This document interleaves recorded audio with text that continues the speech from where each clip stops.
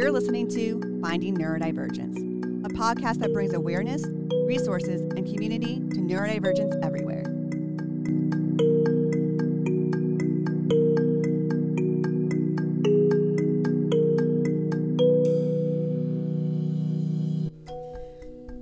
All right, Suzanne. Okay. Hi. We thank you for coming back to Finding Neurodivergence. And we have a really exciting guest, someone that is very sought after, even though she's very she's very humble. But she is an You know they're good when they have waiting lists. Well, I know, but you know they're good when they call you back 3 times because they're so interested in hearing about your child and your story, and that's they care about you. Okay, sorry, I interrupted. Yes, no, I know. So we have Deborah Horry. She's an educational therapist who actually is my daughter JoJo's educational therapist, and JoJo is 2E, twice exceptional. And Deborah is just amazing. She comes from her practice, from my viewpoint, very holistically, especially with 2E children or children on the spectrum. A lot of the educational therapy is really about regulation and not actually about 2+2 or learning the basics, and helping them try to process information, input and output in a way that makes them feel comfortable in a school environment. So she does a lot of other things. She has nature therapy, which is very cool. I want to hear about that. Yeah, Patty and I think we want to do that. You're a certified Martha Beck life coach, which I didn't know, which is amazing. Yeah. I love Martha Beck. And she's also a bereavement facilitator. So you're busy. You do a lot of different things. things. Bereavement goes hand in hand with having neurodivergent kids. Like that's like a really amazing gift to be able to share to not only the kids you're doing, but also the parents, because it's a constant loss that you're feeling, which you don't think about because you think loss is death, but in reality, it's a loss of a dream, loss of all these things. So that's kind of amazing that you're like the whole package. Yeah. She's the whole package. She is. She's very sweet. And a bag of chips. And so we really wanted to start with you. You have a neurodivergent child. So we wanted to hear kind of your story on that end.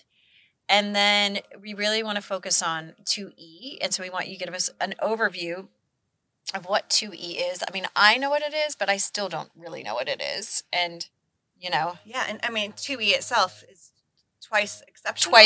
So kind of gifted, brilliant kids, which I didn't know what 2E meant for the longest time. I was like, okay. Yeah. Like, you hear gifted, but you don't ever hear really 2E unless you're in the neurodivergent world. That's true. It's not a common saying. It's not a common. Okay, so you have one little one who is not little. Not little. No. he's 20. He's almost 29. Oh my gosh. Not little at all. Yeah. No. Yeah. No. Okay. But he was little once. Yeah. So when did you? Yeah, I'm happy to share that. Great. When did you notice? Jump in? Jump in. What is this diagnosis? Let's see. Well, his diagnosis right now is 2E, but also there's an emotional component where he's got depression, anxiety, ADHD. There's some learning difficulties. There's some reading and writing. And, when he was in school, he had like all the Lexia things. Yes. Dyslexia. Dysgraphia. He had dysgraphia. Yeah. He had, he had the whole thing.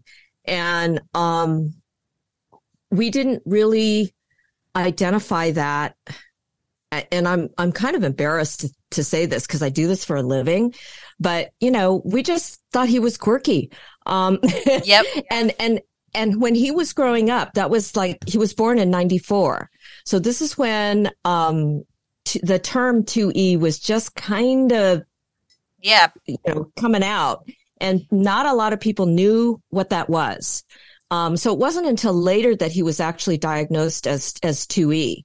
Real quick. Okay, so let's define 2E so that we can go okay. In your words, so let us know. In my head, there's gifted, right? Which means you have like Mensa, like IQs and whatever. Right. But then there's 2E, which means twice exceptional. Right. Which is kind of a gifted as well as something else that kind of is not as positive, like an ADHD or like some kind of learning disabilities or something there, and that's what makes it 2E, right? Is that, So the E part of 2E is exceptionality. So it could be on any side of that bell curve.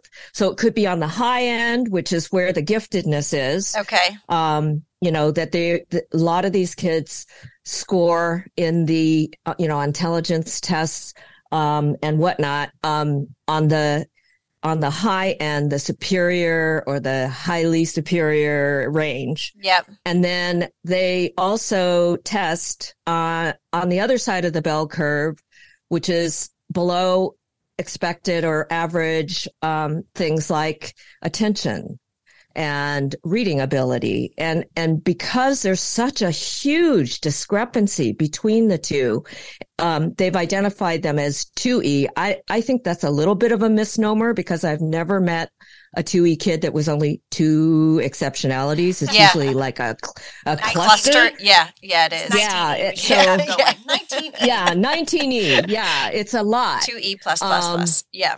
Yeah.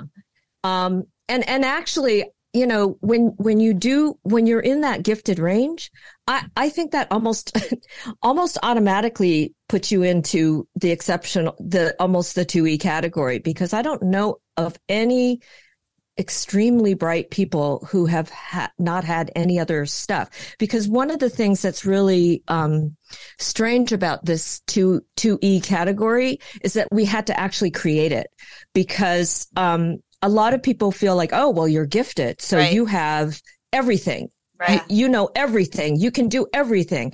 But how many people have we known that have been absolutely brilliant, but they couldn't find the door, to walk out of the room? They didn't know what day of the week it was. They didn't know that they were supposed to put matching socks on, So, we've always had that, but I think we haven't really owned it until we came up with this 2E designation. And now it's actually something that people still don't know about, but is becoming much more part of our vocabulary. And so, when my son was growing up, we had ADHD, we had dyslexia, we had all of these other things. But the thing that was really hard about his diagnosis is he's very bright.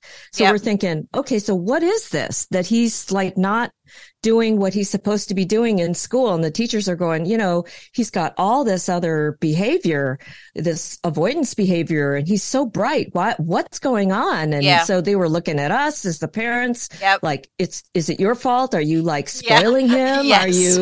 Are you totally like permissive? What are you doing to this poor kid that he can't do anything? Mm-hmm. And what we discovered is it was not a won't. Even though it looks on the outside as a won't, it was a can't. Yeah. He really couldn't write. Even though verbally, oh my gosh, he could tell you, he was like, his nickname at school was Mr. Encyclopedia. Yeah. All the kids called him that, and the teachers too sometimes. And he understood from a very little age, things like sarcasm and things like puns and things, he was talking in complete sentences by the age of 18 months, just about, so we had all this information and you guys have to understand, I do this for a living. And I didn't know. so when I meet parents and they say, well, we didn't know, I tell them that, I tell them, I didn't know. It's you just sort of adjust to your kid. Yep. And then until somebody in the outside world, which happened to be my son's second grade teacher, said, Deborah, I think you need to get him tested. I said, really? Yeah. Really? Oh, okay. And I sheepishly, signed him up for testing, but all I tested him for was ADHD. Because at the time, that's what I saw. Yeah. He had problems focusing. So I thought, oh, okay, we'll figure out, what that is. Came back. Yes, he had ADHD. Okay.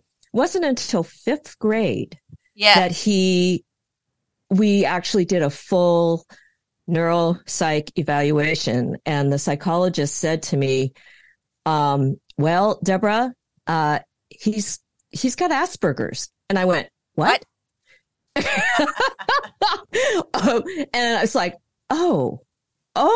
And then all of a sudden it's like the penny dropped and it's like, okay. All this stuff made sense. Yep. He had a lot of mood swings. He was sensory stuff. There was all kinds of sensory stuff, but 5th grade. So that is exactly JoJo's story. Did you know that? No. That is exactly the trajectory of JoJo.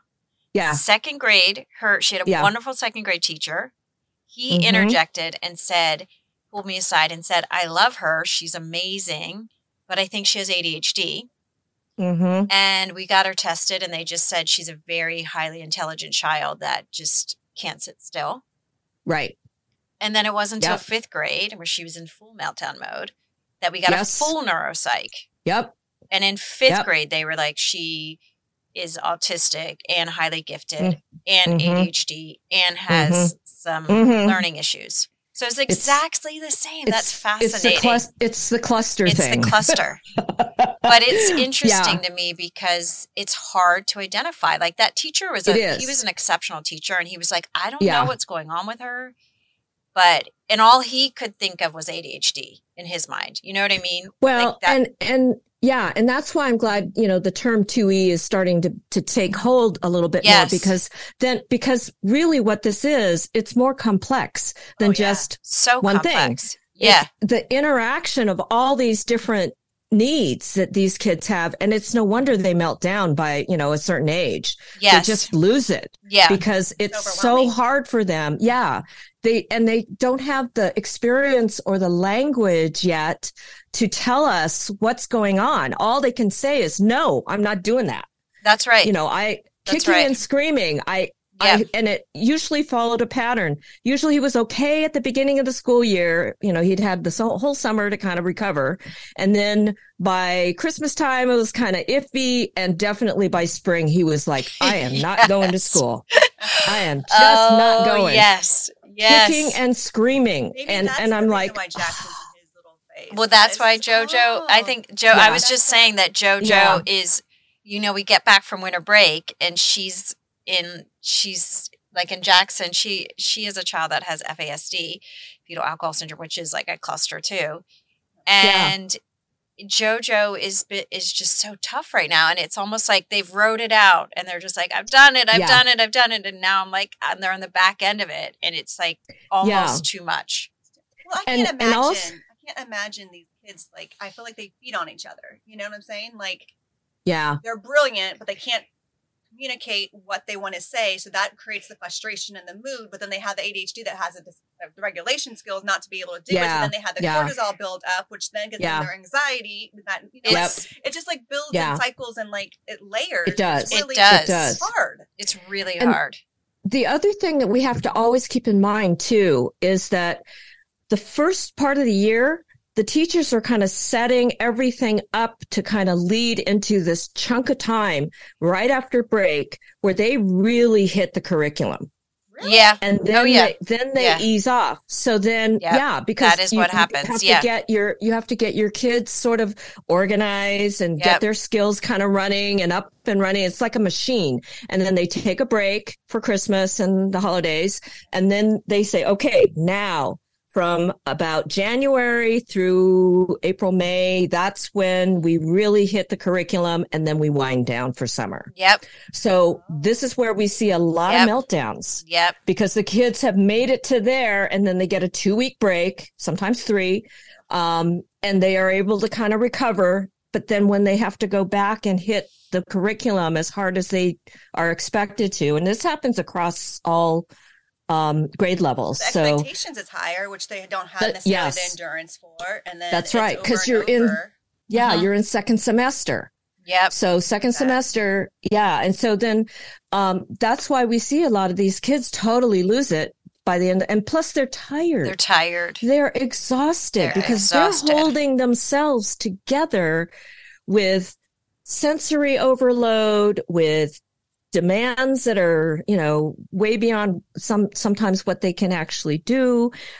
So a lot of what happens is the kids kind of just start disappearing from or not doing it very quietly like my kid. Mine's not quiet either. Yeah.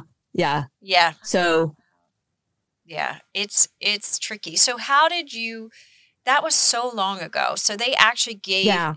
They said he had Asperger's. Yes. Did they say he had 2E, or did that come later? Did you figure that out later? There really wasn't a 2E diagnosis, so that was probably the early 2000s. Yeah. And so, I kind of figured that part out. I think on my own, I did a lot of reading, and I do this because part of my fascination with working with these kids, and I happen to get one of my own, lucky me, at home to live with. Yeah. Is I just had a huge desire to figure out what the heck's going on with this. Right. So, I read, I educated myself, and then I came across this 2E stuff, and I went, whoa, this is kind of what it is. And also when I first did my student teaching way back right after college, I was placed in a highly gifted class of 5th and 6th graders. Okay. And, my experience with that fabulous teacher, was that these are kids that have more than just a need to be intellectually stimulated. A lot of them had high anxiety. They had a lot of, issues about, not being able to do certain things. There was a perfectionist kind of thing that happens with all of them. Yep. Oh my God. And, because they're so bright, they can anticipate things. They can put, the pieces together, but they don't have the emotional wherewithal yet to handle some of this information. So even though they comprehend it, they don't have the experience, the life experience to really understand, what that means. So then that kind of translates into anxiety. And I saw that with my own son, and I went, oh, I've seen this before. So so you have this sort of a lot of the things with the giftedness, which I think is kind of classic 2E-ness. I do too. I think the majority of kids that are gifted are 2E. Like I honestly think that the new, I think it's interesting because the Asperger's diagnosis, they don't use it anymore, right? But the Asperger's diagnosis was the old 2E diagnosis, right? Because they categorize Asperger's as kids on the spectrum who are highly intelligent, right? Right. And so that's highly functional. And verbal and everything like that. So that's kind of morphed into 2E. And then I really believe the next iteration, which hopefully we can help propel, is that I think all gifted kids are 2E. Yes. And I've seen it like Jeff, my oldest son is 2E, and he's only been diagnosed. Well, he is 2E because he's gifted and now he's been diagnosed with ADHD. So he is 2E, but he was only diagnosed, he was only identified younger, and he's in high school now as gifted. But we always knew there was all this other stuff that was going on with him, And well, I feel like it feeds off of each other again. Like it does. In my head, I am not gifted. I'm not stupid, but I am not gifted. Right? So in my head, I'm like, to be always like almost like a sensory overload, but on an intellectual level is what I'm thinking. To always be analytical and like planning and thinking and analyzing and all that stuff. And not being able to, especially as a kid, which you're 2E and brilliant, you're always brilliant. It's not like, you hit your head and then become brilliant. Right. So like as a kid, like how do you filter that? Like how do you do all that? Which I would think would create the anxiety, or which would create the sensory issues, because it's like if your brain's already overloaded, then the sensory gets overloaded, Like I feel like it all created together. Like there's no separation to it all. Yeah.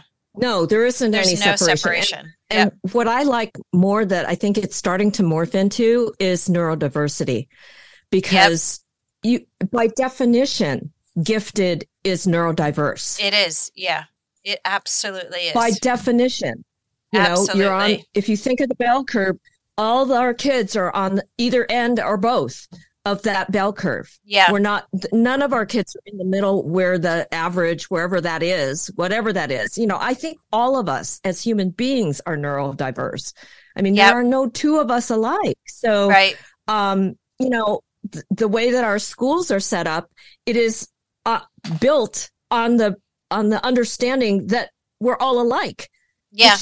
It's not working. Yeah. Well, and also I think too, and we'll get into this too, I know with JoJo and I know with your son and with Jet, looking at Jet now, because Jet's in high school, is that it's almost like a curse because he is so intelligent that the expectations put on him are just, well, why aren't you doing that? As a mom, I do the same thing to him. Well, why aren't you doing that? That is easier for you than the majority of the people in the world.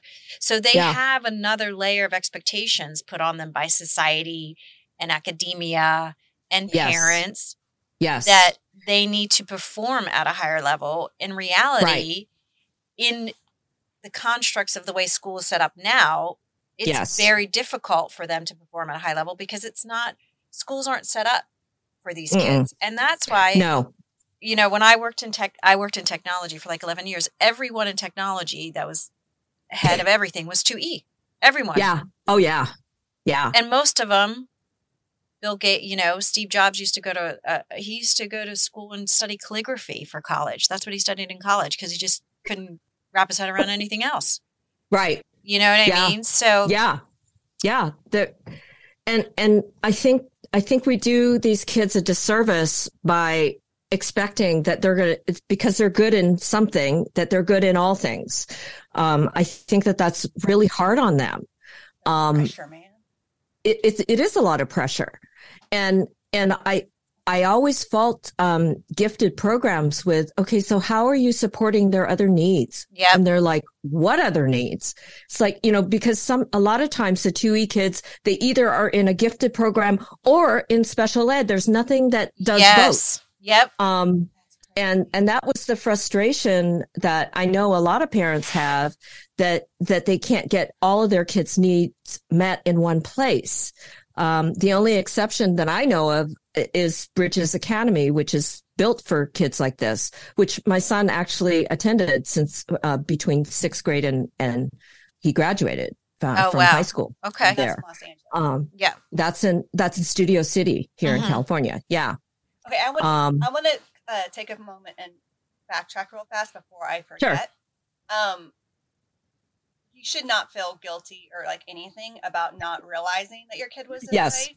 Because I know. Being trauma informed, I always think through trauma lens, and then some of my friends are like, "Dude, that's just a kid," Like I can imagine you the whole time going, "Well, maybe," but you're so used to that lens that it's like you kind of dismissed yourself and gaslighted your own self to it all. Exactly.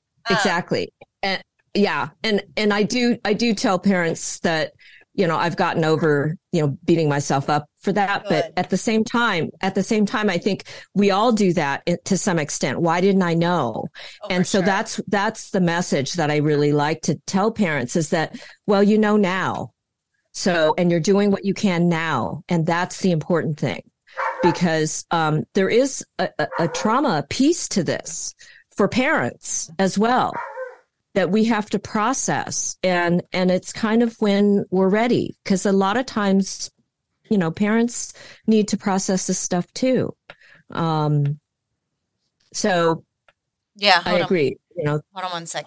She is yeah, I don't. Someone's trying to get in here. Yeah, we don't know. Oh, someone's trying to break in. I'll go groin kick. Oh, yeah. Okay. Yeah, I think I don't know. I think with there's so much. Yeah. I mean, I was 2E.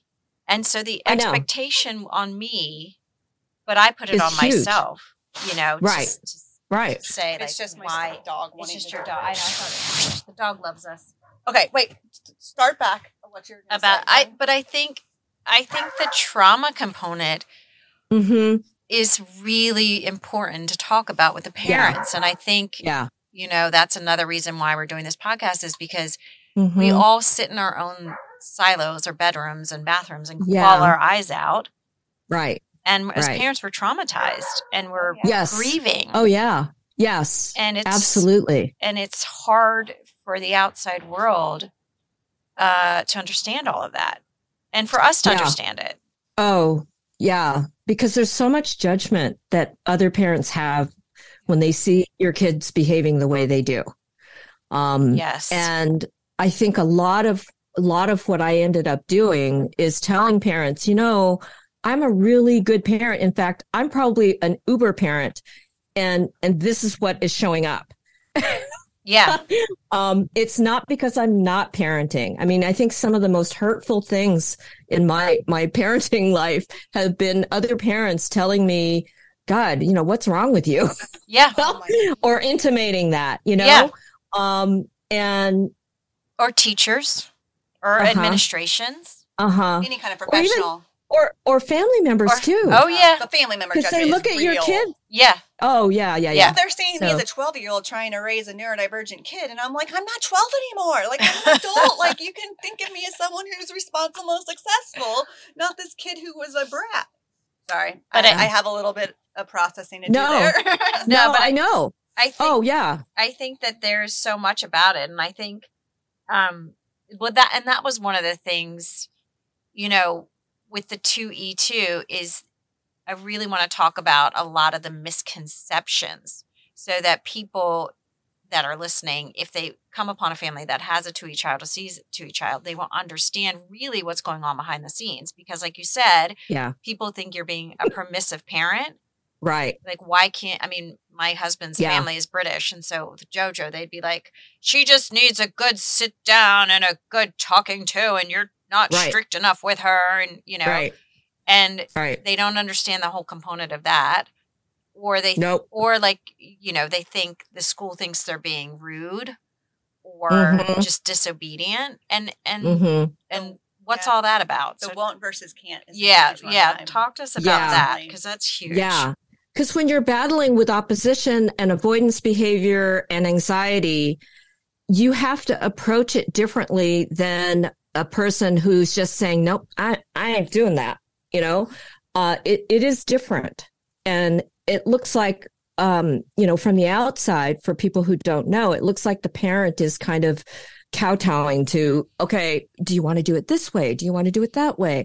But what we're doing is we're trying to give them options to try and kind of, guide them as much as possible down a path that they don't want to go, but need to, and we're not talking about choice things like safety and things like, you got to get in the car to go to school. Things like, So it's like, the things that for my kid, it was like getting dressed in the morning, I dressed a 12-year-old this morning because she wouldn't, she's 12 years old. And I'm like, I'm going to dress you because you just won't get out of bed and get dressed. So here's what we're going to do.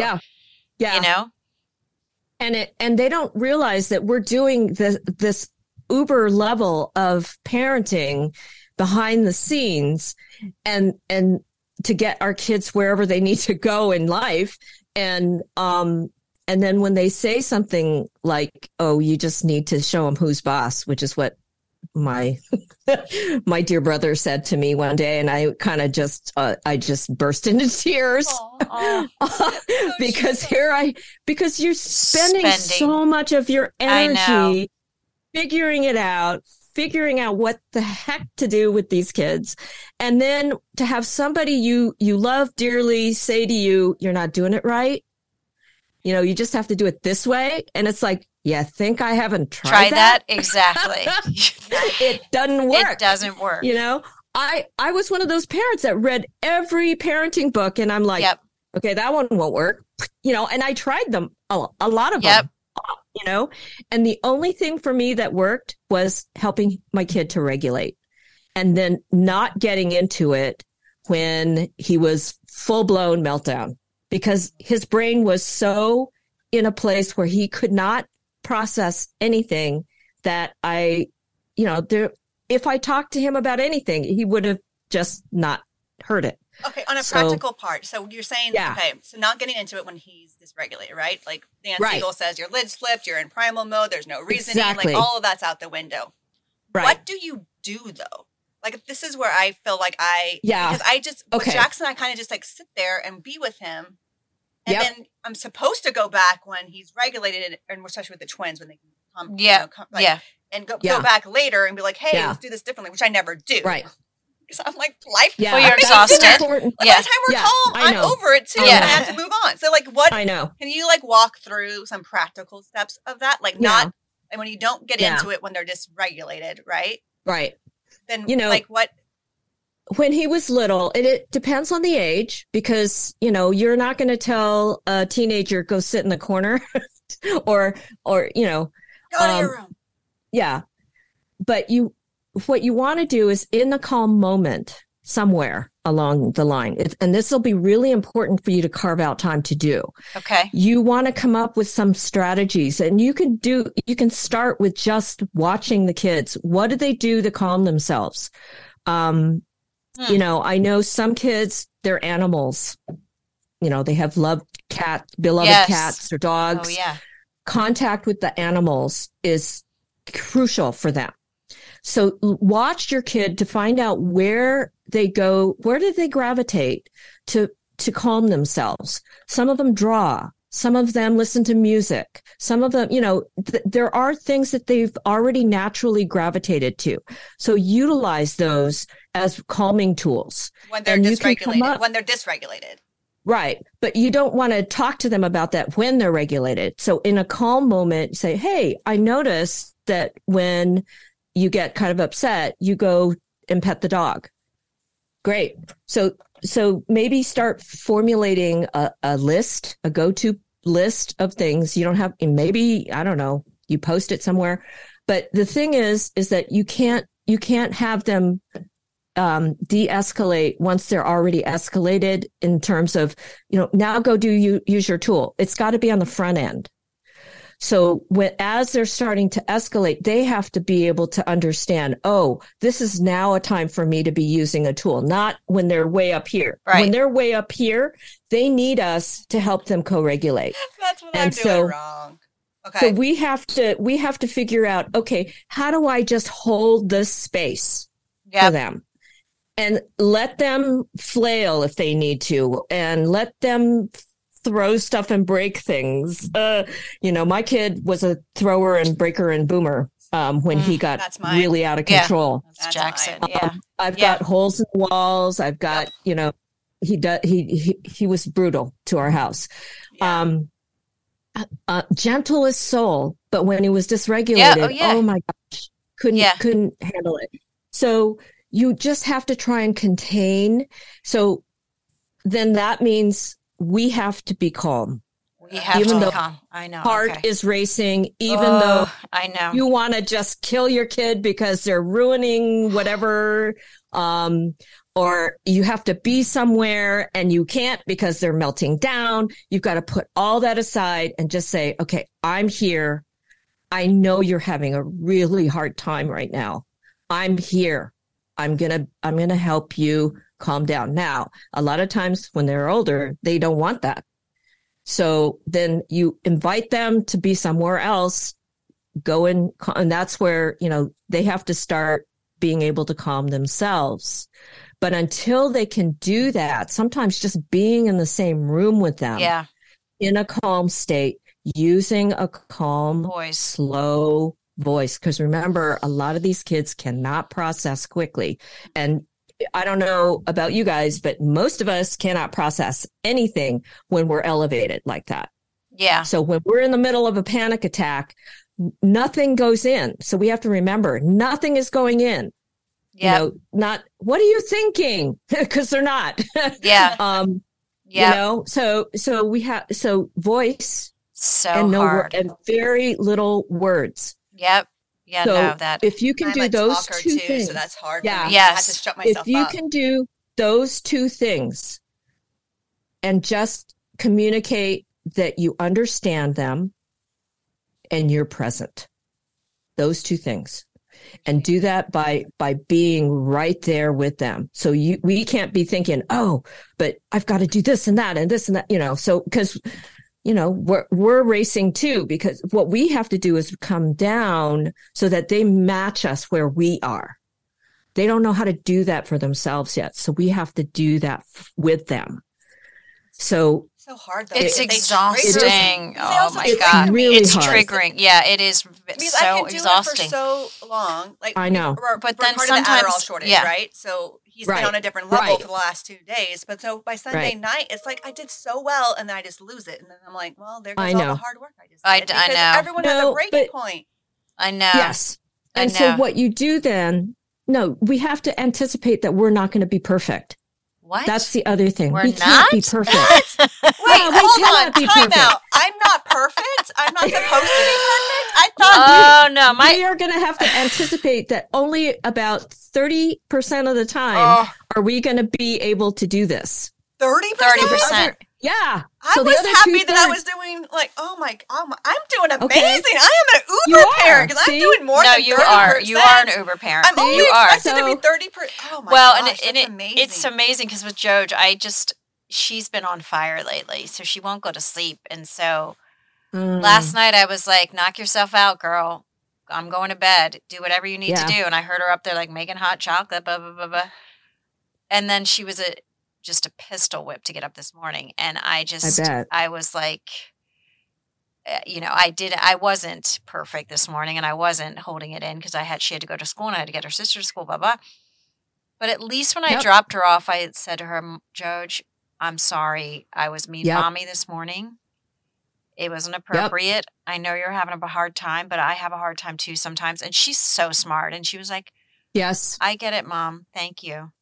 I love you. And that is a perfect example of the repair that we do. Yes. So we have to get good at repairing. Yes. That's the important thing. That is. Because it's not making the mistakes because we're going to do it 2/3 of the time, if not more. So we have to get really good at making those repairs. Because it's going to happen. I tease Chris. I was like, well, they're going to know how to forgive people because I got to ask for forgiveness again. I know. I know how to repair because I just screwed up again. I call it the mean. I'm like, I'm sorry, mean mom came out. I call it ugly mama. Yeah. I'm like, ugly mama came. I'm just sorry. I just didn't have the patience. I had a meeting. But that's a real thing because there's going to be people that in their lives that get annoyed at them with their behavior. They have to learn how to deal with that. And then they have to repair. See, you're modeling for them. When they have to say, I'm sorry. Yes. Yeah. Because they will start saying, I'm sorry to you because they have had that modeled. Yes. I always make sure to tell them, even if sometimes I even scream it when I'm really angry. I'm like, I still love you. I love you. Even though I'm angry, I still love you. No matter what you do, I love you. Okay? Oh my God. I love that. Yeah. I love it. And they know, and I think they do understand all this. We wouldn't be hanging in there with us if we didn't love them. I know. They know that, and it may not come back until they're much older. Because see, now my son is almost 29, and he will bring stuff up to me that I said years ago because, of course, they remember everything. But to put their dirty clothes in the hamper or exactly. Oh yeah, no, not that stuff. Are you kidding? Yeah, they don't remember any of that, but they remember what you tell them, and he reflects things back to me that I know I said years ago, and I'm thinking, oh, he actually heard that. Yeah. And I had no idea. I mean, I thought it went, water off a duck, but he held that, and so I'm hearing back now, which is like it does my heart good. Like, okay, so a lot of that effort, that backbreaking effort, was not wasted because he did hear it. Yeah, that's good to know. That is it's funny because with Joj, I'm already seeing that return with her. Like she and I are very connected, and she will say, like, it's the same thing. Like she'll say things back to me that I've said about apologize. So I'm already seeing that feedback loop with her, but it's a lot of work. It just sucks that you don't really know how you did until they're like 40. Like, know? Yeah. Like, it's I like don't really, even. Yeah, it's really tough. You know, like I want to just know if I'm doing very it tough. right or well. Or I don't think you can ever know that. I mean, I think like I grew up with, everyone grew up with an imperfect family, but all I think about is you're just doing the best as long as you're loving them as best as you can and showing up for them, which we talk about a lot. Showing up. Is showing up. Yeah. That's all you can do. And we're not perfect. I mean, we had that conversation with Matthew on the other night, because he was saying, you guys are, and I said, I'm a human being. I am not perfect. I have my challenges. I think that's my biggest issue with parenting is that I feel like sometimes we expect these kids to be perfect when in reality, like we can't even be perfect. I just told we can't even regulate ourselves. I was like, you totally lost it on her and you're expecting her to like be respectful back. Like, how is that possible? Like you lost it. Of course she's going to lose it. Like you're not even doing what you're asking her to do at 12. Yeah. You know? Yeah. Like I feel like we. Yeah. And we have to remember, these are kids that are neurodiverse. So their brains don't even work the way most of their peers' brains work. So we can't really hold them to the same standards. Okay, that's my other question. Maybe you have an answer to this. This is like my therapy session here. Okay. How do you figure out the line between enabling them because they have a disability, but also scaffolding them or giving them grace because they have this disability? Do you know what I'm saying? Yes. I feel like it's so hard that sometimes my husband thinks that I'm disabling, but in reality, I'm like, well, I feel like I'm scaffolding. But then I also use that as an excuse when I'm like, well, is this an excuse? It's really hard. And Dr. Tina Bryson, who wrote, co-authored with Dan Siegel, a lot of the Whole Brain Child and a lot of that series. Oh, that's my favorite. No Drama Discipline. No Drama Discipline, all of those. Yeah. She calls this cushion or pushin'. Oh, yeah. Okay. So when do you cushion them? That's a scaffolding. And when do you push them? And part of that has to do with developing their window of tolerance. So really, that's our job as parents, I believe, is that we need to be aware of where their window of tolerance is. And a lot of our kids is just really narrow. I kind of visualize it as, that transom above the doors. Oh, yeah, really skinny window. Okay. Yeah. But we want a picture window where we don't have that right now. So what we want to do is help them to do whatever it takes to just open that up a little bit. And sometimes it does need to be scaffolded first before they can do that. So there's no hard and fast answer, which is why it's uncomfortable. It's uncomfortable for us because we want, okay, do this, follow these steps. And it doesn't work that way. To be really realistic about it. We have to know our kids pretty well. We have to know about where their tolerance is going to drop off and where they're going to lose it and not push them past that. But if we do, again, we repair. Yeah. So it's not like we have to be perfect with this. We're going to make mistakes in here. I made plenty of mistakes with my own kid. I mean, if I look back, I was like, hey, it's a wonder that we all survived. Yeah. But I think that if we can, and so part of it, what it boils down to is really being present with your child and sort of seeing, okay, what is it that they're struggling with in this moment? And then addressing that directly. I know it takes a lot. It takes a lot of brain power. It does. A lot of brain power. It is exhausting. It does. It is exhausting. And so on the other hand, because we're doing all of this and our kids kind of demand that of us, we have to be as parents really good at I don't like the term self-care. It just me too. I don't like it either. I feel like people think I feel like someone wants me to go get my toes. It's so funny because I hate that term too. I have a real problem with it. And we need something else. I just say, you have to find sources of restoration. Oh, I like that. Restore. You have to restore yourself. Restore. So whatever that takes. Yes. Yeah. Because it sort of, I always feel guilty when I don't do it because I'm supposed to do this, and anything with self in it, I don't know, for some reason it So I just picture like wanting to be in a spa, and I'm like, that's not going to be relaxing. That doesn't. That's not helping me restore myself. Well, and we do this every single day, so just taking one day isn't going to it's almost do anything. Like it's almost an everyday. I mean, you have to do it. You have to do it all the time, and I think about it as in the sense of boundaries, like not in a negative way, but at some point, I just have to say, this is. I'm tapping out, I need to go for a long walk with my dog.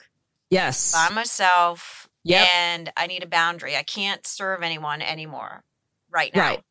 Like I can't be of service right now. I got to be of service. Yeah. I feel like I have to have a turn off time. So like by the time it's 7:30. Yeah, you're done.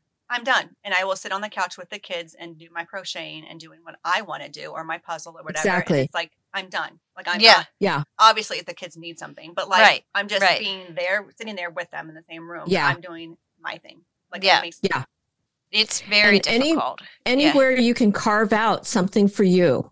Yeah. And I love that you're doing something that you want, but you're still present with your kids. That's wonderful. Yeah. That is because good. you can kind of do both things at the same time and still be present with the kids. But you're doing something mindful for you. And I learned that because Chris, he's okay if I'm just in the room, and I'm like the one who wants like good quality time, and he's just like, I just need you to be there. And I'm like, oh, so now I'm just there. And if they need me, they'll say something and they'll connect. Yeah. Whatever. And actually what you're doing, if you want to think about it, brain science wise, is that because you're doing something meditative, your calming energy is in the room with them. Oh, that's good. Yeah, that's really good. I need to do that. Because what happens is that whoever has the calmest kind of vibe, if you will, in the room is going to be the one that people sort of entrain to.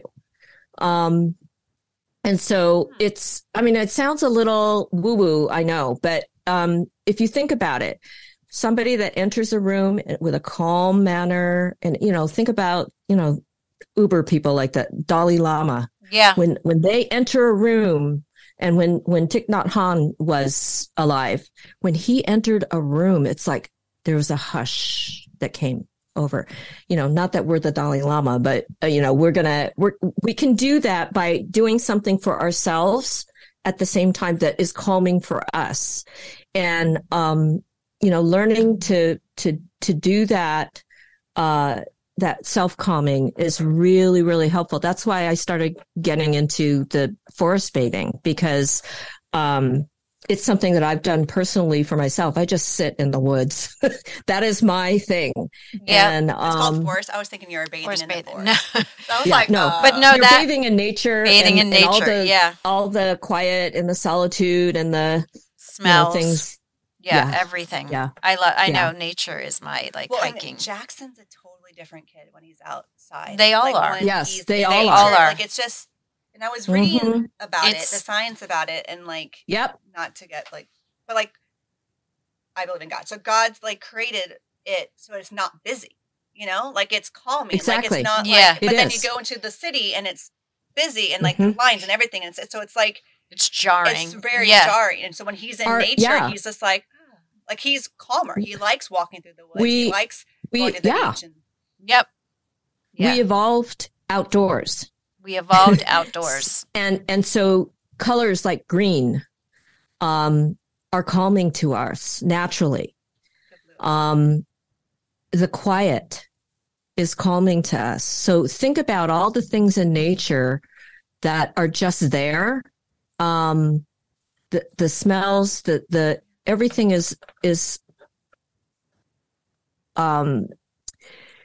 designed actually to calm us. And then what they're finding in the forest is that all the plants are producing things called phytoncides, which are their natural bug repellent for the plants. But when we inhale those phytoncides, it boosts our immune system. So there are reasons that forest bathing or just being out in nature helps us to calm ourselves. I mean, it actually is, they studied all of this, that it brings all your levels of stress down. Yep. So cortisol levels drop, your heart rate drops, your breathing rate drops, all of that. Yep. So it's amazing. I know, it's amazing.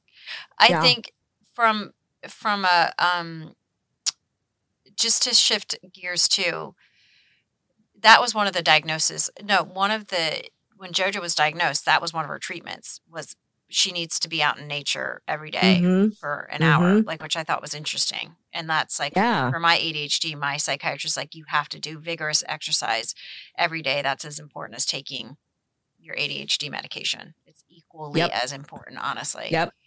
And he's like, and outside, not inside in a gym. Yes. Outside. Yes. It has to be outside. Which is fascinating to me. But going back to these 2E kids, because I know it's been interesting to me for me to watch you with JoJo.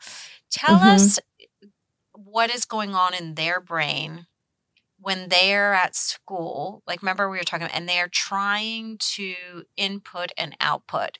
Because I think one of the big things with 2E is how they input and then especially how they output. So people can understand what that feels like, because for me, it was very helpful for me to have a lot more empathy for JoJo in watching her. At school. A lot of times, and again, every 2E person is different, but I can kind of talk to a kind of a general profile, because usually there's an area within their intelligence that's in the superior range. So it could be verbally.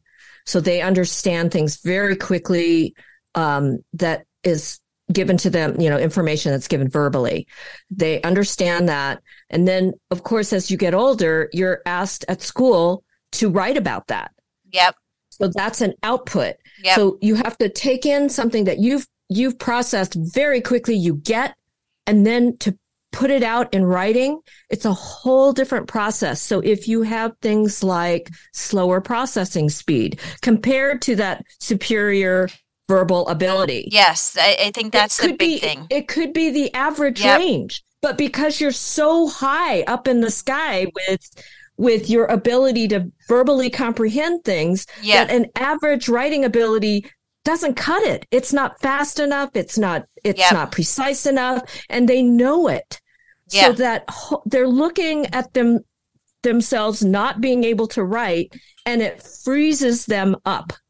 They go, well, I can tell you about it up to wazoo, but I can't. As soon as you add that motor component of them having to motor it out on paper, or even typing, some of the kids, it just gets all gummed up. And so they feel that frustration intensely. So it's no wonder they avoid it. So they feel that frustration intensely. And, another characteristic of gifted kids is that they are highly sensitive. So when they feel something, they feel it. They don't just that's what that is. No, every cell in their bodies experiences this feeling. And so it's intense for them. So here they are in class, understanding most everything up to a very sophisticated degree. Then what they see that they output is like whatever their grade level is. And it's like, that's not what I want. I want to be up here, and I can't do that. So then, of course, they shut down because they don't want to produce something, because another hallmark characteristic is that perfectionism. I don't want to show anybody what I've done until it is perfect. Yeah, that's huge piece. All of those things are at play when you see output problems. And some of these kids have really difficult fine motor. My son had huge fine motor issues. So as he was thinking in the second grade, he was thinking at a much higher level, and his writing did not even look like a preschooler. And he saw that and he went, no way. Yeah. I'm not doing that. Yeah. And so he didn't write until he learned how to keyboard. And then he started writing, and this was almost out of high school. Oh my so gosh. The lag in them being able to match up those two disparate things is huge. And one of the other hallmarks of 2E kids is that there's this huge discrepancy between a lot of their skill levels and their development as a result of this. They call that asynchronous development. And we have to remember that creates a tremendous amount of chronic stress for these kids. Yes, I think that's huge. Is that, and I like being around JoJo and having you work with her. I think people really need to understand that, especially educators or parents or anyone. Is that huge discrepancy is a huge stress point for them and creates a ton of anxiety. Huge. And they just get stuck there. And I think with Jet too, because he is, when he got tested in 8th grade. And it primarily was around ADHD, but they were like, he's highly gifted. And she was saying, and the other problem is that he just processes slower. So he had a math tutor, and he's so creative in math and good at math. So he should be two grade levels above in math. And all his math teachers say the same thing. Why is Jed in this math class? And I said, because this is at the level he can process. But he's accepted that himself, and we talk about it. I said, when you go to high school, they had to take a test to get into the high school. Like, they had to take a placement test for math. I said, don't study, kind of sandbag it. And he knows why. And I said, just start at the lowest level. And the teacher said to me, we had a conference. He goes, why is Jet in this math class? He gets everything. He's like, can tutor these other kids. And I said, because it's the differential between the processing. Yeah. Yeah. And that's the other thing that I think is really great, because he understands that. You've had conversations about that. The more the kids understand about their learning style and their own, specific ways that they learn, the better that is, because then they can advocate for themselves. Yep. They can figure out what it is they need, and do that. If they don't have that information, it's like kind of trying to figure this out blind, so, always talking to them. They may not like it, but giving it a name sometimes is really helpful for these kids, because then they can, it's not just, oh, I'm weird or I'm dumb, or, they'll fill in the blank otherwise. What kind of wording do you use? I often will share the diagnosis with them. I'll also explain what that feels like, and I'll ask them, what does that feel like when you get stuck writing? Or it looks like that this is where you get stuck, like when you're trying to organize the ideas, or, really a specific point, and then open up a discussion about what is hard about that, or what don't you like about it. And sometimes they can't verbalize it. So you have to kind of get in there and help them narrate that for themselves. That's a lot of what I do in the work that I'm doing with these kids, is I'm helping them to understand how they learn best and where their strengths are. It's not just areas of weakness, because if they know where their strengths are, then they can utilize those as well. I think having a strength-based approach is really important, because they have a lot of strengths. Yeah. 2E kids, they absolutely do. And so you have to let them know what those are so they can leverage those and get them to work for them as much as possible. And really what you're teaching them is, how do I compensate? Yeah. How do I get around? What's my end around plan? Because if they start thinking that way, it's not, oh, I can't do that, so I'm not going to do that. It's more like, well, this is hard for me, but if I do it this way, it might be easier. I'm going to try that. Yeah. It's a way for them. Yeah. And I see you do that a lot with JoJo. Mm-hmm. But the tricky thing about 2E kids too, and I don't honestly know how other parents handle it without having someone like you or school like a way, that's more progressive, is a lot of times they can't even verbalize. They can't. Or identify where the point of frustration is. Yeah. And that's, half the battle with these kids. And I know, like using JoJo as an example, that's the majority of the time spent with her is trying to unravel where and why she's getting stuck in an educational setting, because she doesn't know. No, they don't know. And the way that I approach that is I kind of see sort of generally where it looks like it might be. And then we just sort of gently probe. And it's hard when you're a parent to do that. Because I tried.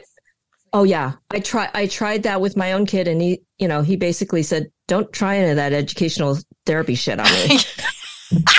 And I'm like, okay then. And I'm making an appointment for you. That's what JoJo says about JoJo says the same thing about, Deborah's trying that. She's doing that stuff on me. She uses that language. And I'm like, yeah.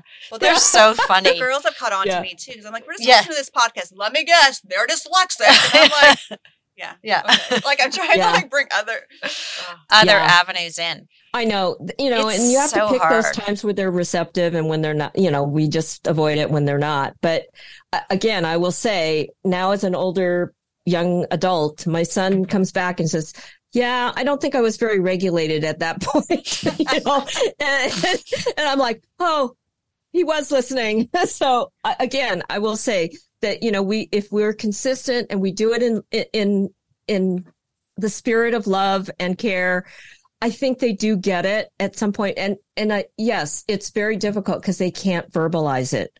And especially kids that one of their exceptionalities may be that they're on the spectrum. Yep. That there's a language piece. Yes. There's a language piece that we have to be aware of. That sometimes what they think something means and what we think something means is really like two different places. The literal meanings of things. Oh my gosh. They can be so literal, as bright as literal. They are. They are so literal. And you like, oh my, when you find out what it is that they don't understand, but it's like, it floors me every time when I figure this out with my own son. It's like, oh, that's the part you got stuck on. Hey, so we kind of figured this out, but you do it by just sort of hanging in there with them. It's like I call it riding the bull. I'm like, you get on the back of the bull and you ride the bull, and you keep riding the bull, and you're going to get thrown off, and then you get up and you ride the bull again. And it's dust just yourself off. Yeah. Yeah. And it's really, really tough. I feel like if I had a 2E kid, I would constantly having to readjust my expectations. You are constantly, because there's that because of society is like that brilliancy. Well, then you should know this. Oh wait, no, you shouldn't. There's I would constantly be going, wait, Patty, like readjust, because it would be hard to know that they're so brilliant, but then this is something. Yes, and I think I want to ask one more. I want to ask another question about. And I have a question too. I want to ask a question about schooling, but then I want to talk about society in general. So tell us, like, when you're working with the schools, because you integrate with the schools, what is the best way to speak to their educators? And what do you find? That's one question, because I know you go in situations like that. So that parents can hear that, that's a good and one. Educators can hear that if they're listening. Especially because we need to figure out our priorities, like as parents, of like the school isn't perfect as well. The school isn't perfect. So what do you? And how should we address those to the school? And then the second question is, what is the best type of learning environment for these type of kids? And even though they're all different, so that the first one is like interacting with the schools and trying to give the educators information to deal with these kids. Yeah. Basically, what I tell them is what we've talked about today is kind of giving them an understanding of what 2E kids are and what they aren't, and kind of demystifying, that piece of it. But then they want to know, okay, what do I do in my classroom to help support them? Because a lot of times what they see are kids that are refusing to do anything, and are so bright, and they can't figure out what the disconnection is. So I try and connect the dots for them in terms of talking about that chronic stress and giving them a way of kind of dealing with that stress, and helping them to learn as a teacher how to co-regulate with the student. And it's harder in a classroom because you've got all the other kids in there. So we kind of do a lot of brainstorming. Is there someplace else that the person can go to? Is there like a counselor that they can go and just chill in their office for a little while and then come back? Stuff like that to try and problem solve for that particular child, so that they can handle the chronic stress. I also talk about the asynchronous development, and why that's so mind-boggling sometimes for teachers, that they can do one thing one day and then the next day it's like Explain that. Asynchronous development is when they are highly gifted in understanding that things verbally, but then they write like a second grader. Yeah. Okay. It doesn't match. And they're like, well, is it because they don't, and we go into the conversation of a can't versus a won't, and how they scaffold that. Yeah. Because it's really confusing, I think, to a lot of teachers, that here's this very bright verbal or very, gifted kid, and they can't do certain things. It's like, what is that about? So I demystify that and talk about asynchronous development, that they're going to be really developed in one area and it's going to be like not hardly at all. So they need the scaffolding for that, but then they also need the intellectual stimulation. Yes. Of that to make sure you're feeding both of those exceptional areas. Wow. That's a which lot. Is hard for a teacher to do in a classroom setting. So then that sort of leads me to, okay, so what kind of an educational environment do you want for a kid like this? Well, one that can be flexible and is overall supportive of neurodiversity, I think are your two main things. Yeah. And if you can, that they're more relational than behavioral, because I think behavioral things don't work so well with these kids because they can figure it out and get around it. They're smart.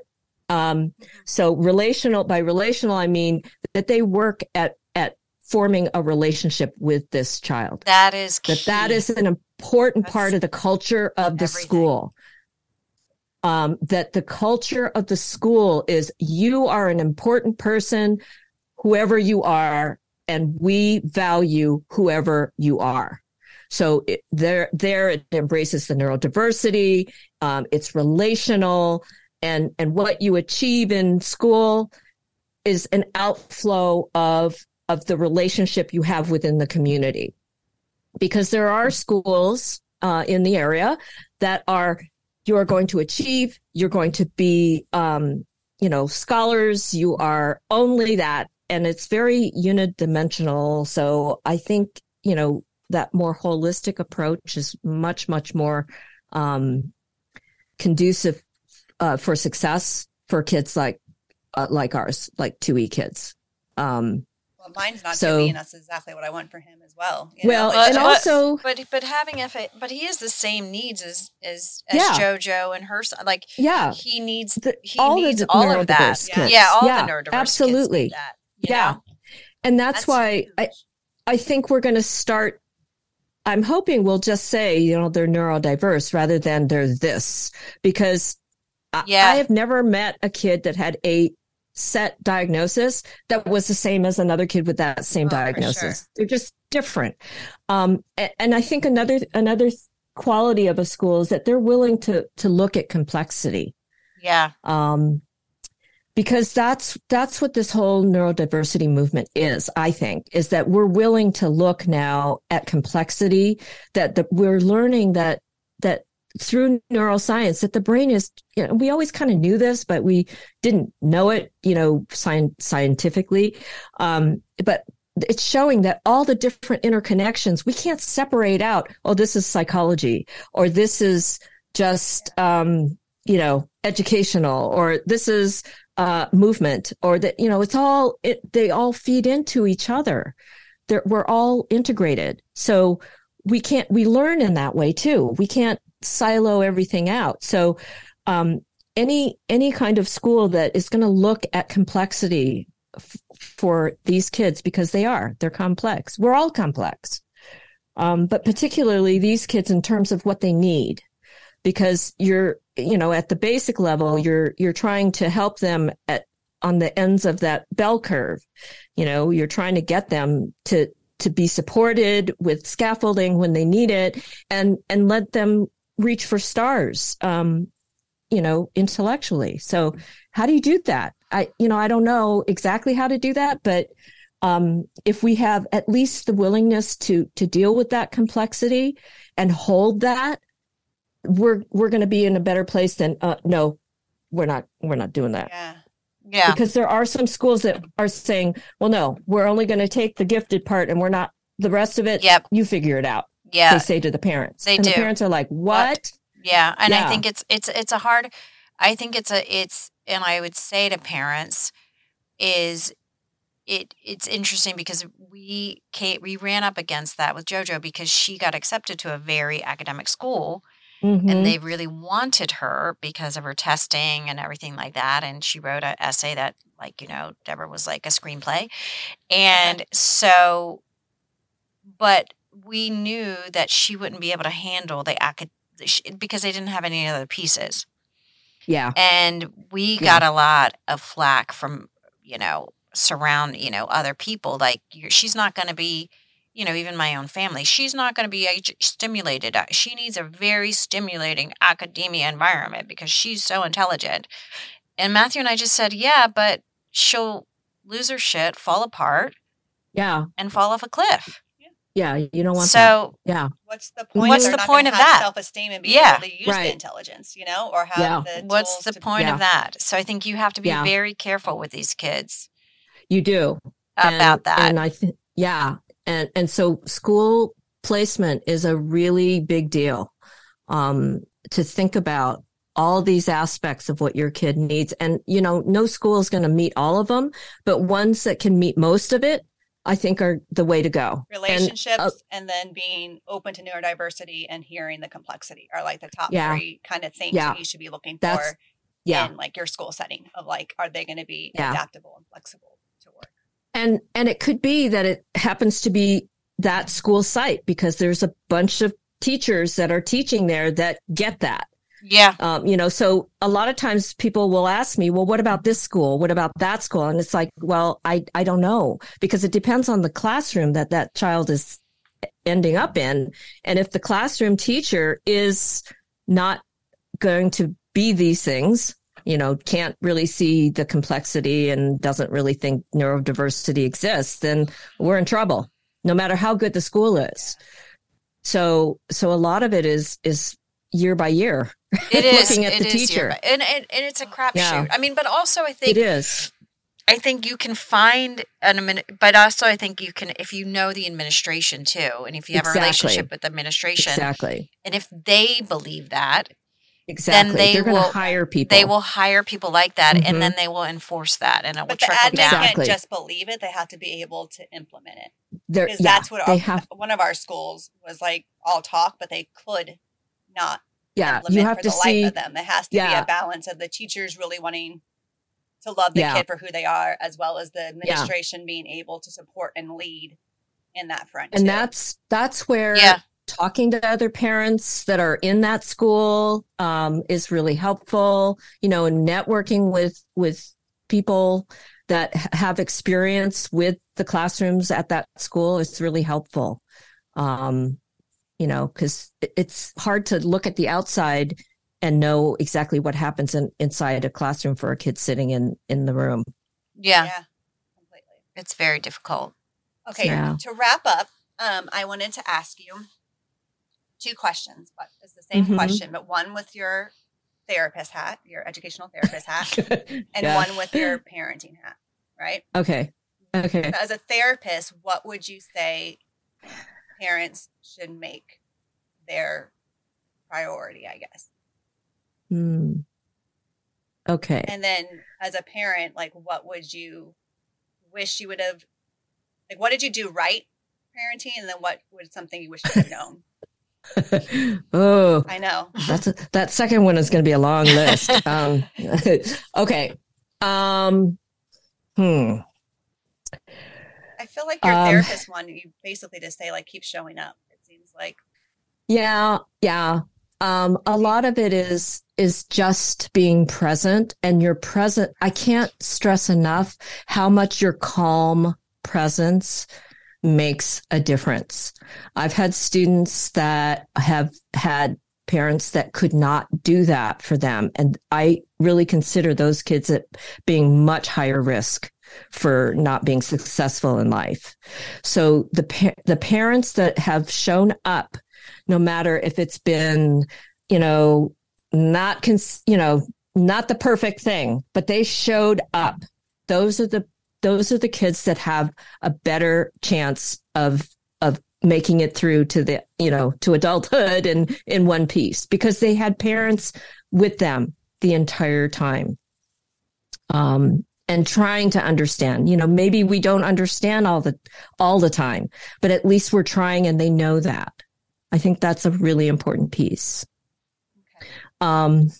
That's good. And then with my, and being present in the moment, not thinking about, your to-do list, not thinking about, and I know it's hard because we have to multitask, but when they need us, they need us.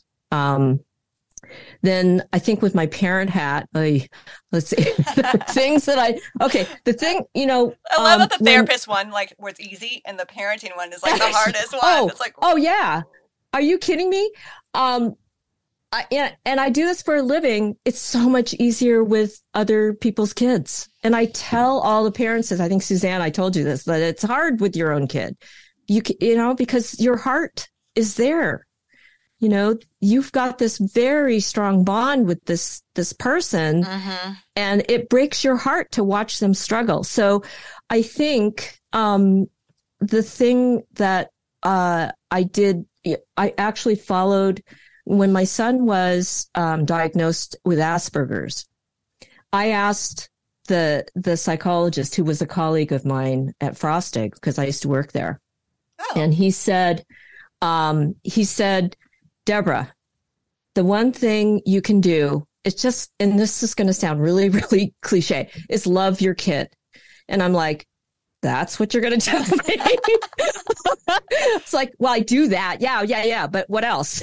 But I think that that's kind of underrated, because I think all of the showing up and, bringing your humor and your authentic, all of that, your authentic presence is what our kids need.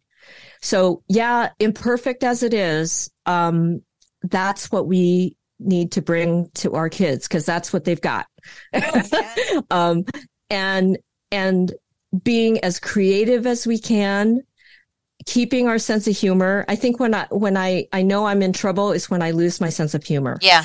The huge thing, our Joj and I really bond over that. Like, yeah, being funny with her and goofy and having this, being able to laugh with her is a huge, now that I'm thinking about it, that's a huge area that we connect over.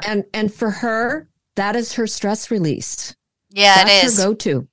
It is. So this is what I mean. You find those things, humor is one of those things. I mean, and humor plays into creativity, because when you're laughing, when that opens up all of your creative juices, because you're regulated. When you can laugh, you are regulated. And when you are regulated, that's where your creativity can come in.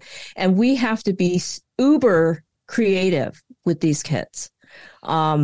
Because you throw out all the parenting books, almost all of them. You do. We did. We're going to have a whole session on that we're going to go through and talk about how all these parenting I think books. the only ones I kept were Tina Bryson's and Dan Siegel's because they were me too. Whole brain kind of showing up, and it seemed practical and easy. Okay, I can show up. Like I can show up. But I think you're right. You're right, and I think I can be calm. And I can be calm. Well, it's funny because my mediation, the woman that does my meditation woman who does runs a woman's meditative group.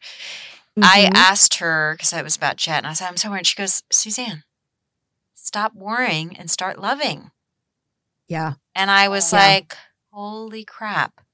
Yep. And whenever I start to get into my worry, she's like, stop worrying. Yeah. Just start loving him. Yeah. And that has worked. Yeah. And just be able to separate our stuff from their stuff. Yeah. When we start getting into our own stuff and it's like, oh, wait, that's mine. I'm not going to put that on my kid. I'm worried. Okay, that's part of my role, but I have to keep that separate. Then I know I need to do more restorative work with myself. So massages. I wish I would have known how to bring my kid's level down, his anxiety level to a lower baseline. So things like massage, acupuncture, chiropractic, interesting, craniosacral, all of those things help to bring that level down because we have to remember they are dealing with chronic stress. All neurodiverse people are. And so teaching them how to bring that level down so that their baseline is lower because they're going to go up no matter what. But if their baseline's lower, I wish I had known that earlier. I didn't kind of figure that out until he was in high school. I would have started earlier. So that's one area that I would have. Interesting. I'm going to start doing that. I think that's really smart. And they have to decide what works for them. And they may have to try things at different times in their life, in their trajectory here. Yeah. That may not work. But then, a lot of times, especially kids on the spectrum, they say, well, it didn't work once, so it's never going to work. But you have to kind of keep letting them test the waters. And it's more than just something that calms them down. Like it's like how would you bring it lower? Okay. Because I take my kid to acupuncture every other week, and he gets massage at least once a month, if not more. And I can see a palpable difference in him over time when he has a regular routine like that. His anxiety level is much, much lower. And so he's able to recover a little bit quicker. And that recovery time is really important too. Because when they go out into the world, it's tough for them. We have to understand that they need recovery time. Yeah, they do. And they need that time. It's not, and we can't plan, one thing after another because they start getting oppositional, and that oppositional is a barometer. That opposition is a barometer. So we have to kind of look at that as our bellwether. Okay, it looks like things are stacking up, and we need to back off a little bit. Take some stuff off. Yeah, I love that because it's different than like we had talked about, like talk therapy. Because for someone like JoJo and even Jet, I don't, we were saying, oh, maybe they need therapy, but it's actually that's not what they need. They need other areas of release. Yeah. And for JoJo, she goes horseback riding. And so when she does that twice a week and we just leave her there. Mm-hmm. I mean, she does her 45-minute lesson, but then she stays 30 minutes afterwards and she feeds the horses and she brushes them and she cares for them. And so she's having all of this Yeah. And horses are very regulating beings. Yes, I know. Yeah. There's a lot of therapeutic value with just hanging out with horses. So Yeah, but I like that idea. But finding those things that they click with, that they want to do. My son was like, well, I don't want to do a massage. But then once he experienced it, a lot of times they have to experience it in their bodies, and oh, wow, that was calming. Then they'll go back again. So you also have to vet the person that's providing the service, that they have either worked with kids like yours, or have just a very gentle spirit that, is going to calm your kid. And that's why, knowing what your kid needs is helpful there. That's very helpful. That's All very helpful. I mean, amazing. I know. I've learned so much. I know, it's amazing. Yeah, I've learned. Oh, good. We need 100 of you. I feel like there's only one of you. I'm serious though, because you take JoJo's a crack up. She went through like 5 different ed therapists before we met you. And I just hounded her. I was like, hi, it's me again. Can you call me back? Hi. I know she did. I was like, I know you're not taking anyone, but I'm still here. Just letting you know. Yeah. Well, and I was trying to sell JoJo. Like, she's really amazing. Yeah. But she did a great job. Yeah. Suzanne, you did. I'm in sales. Hence. Yeah, I know. So I think the ed therapy too needs to shift. We're going to talk to another person in the next session, and she's a speech therapist, but she's a speech therapist, but she's holistic too. Yeah.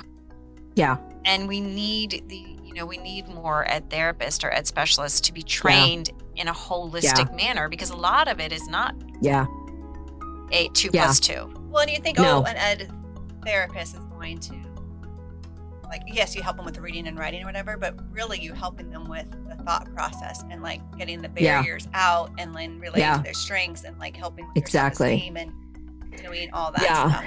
I used to tease that I wanted Dan Siegel and Tina Bryson to be like my grandparents. And I was like, and you can be my aunt. I was like, I'm going to have everyone right there at my fingertips. That's funny. Thank you so much for just sharing your gift and your time with us. Welcome. Like, this has been my pleasure. Hugely beneficial. And I think our listeners are going to resonate with everything. One part of it or all of it. And just realizing, even if you don't have a 2 each child, like I'm sitting here going, wow, Jackson needs this. And this and that. And like, it was very amazing. And I appreciate thank you for doing this podcast, because parents need this. They really do. So I'm so glad that you're doing it. Yeah, I think it's my pleasure. We need each other, and we need each other to be part of our village as well. So yes, I'm happy to be part of the village. Thank you. Thank you, Deborah. You're welcome. Thank you so much. You're welcome. Mm-hmm. Thank you for listening. We truly appreciate it. Please subscribe to Finding Neurodivergence through Anchor, Spotify, or wherever you listen to your podcasts.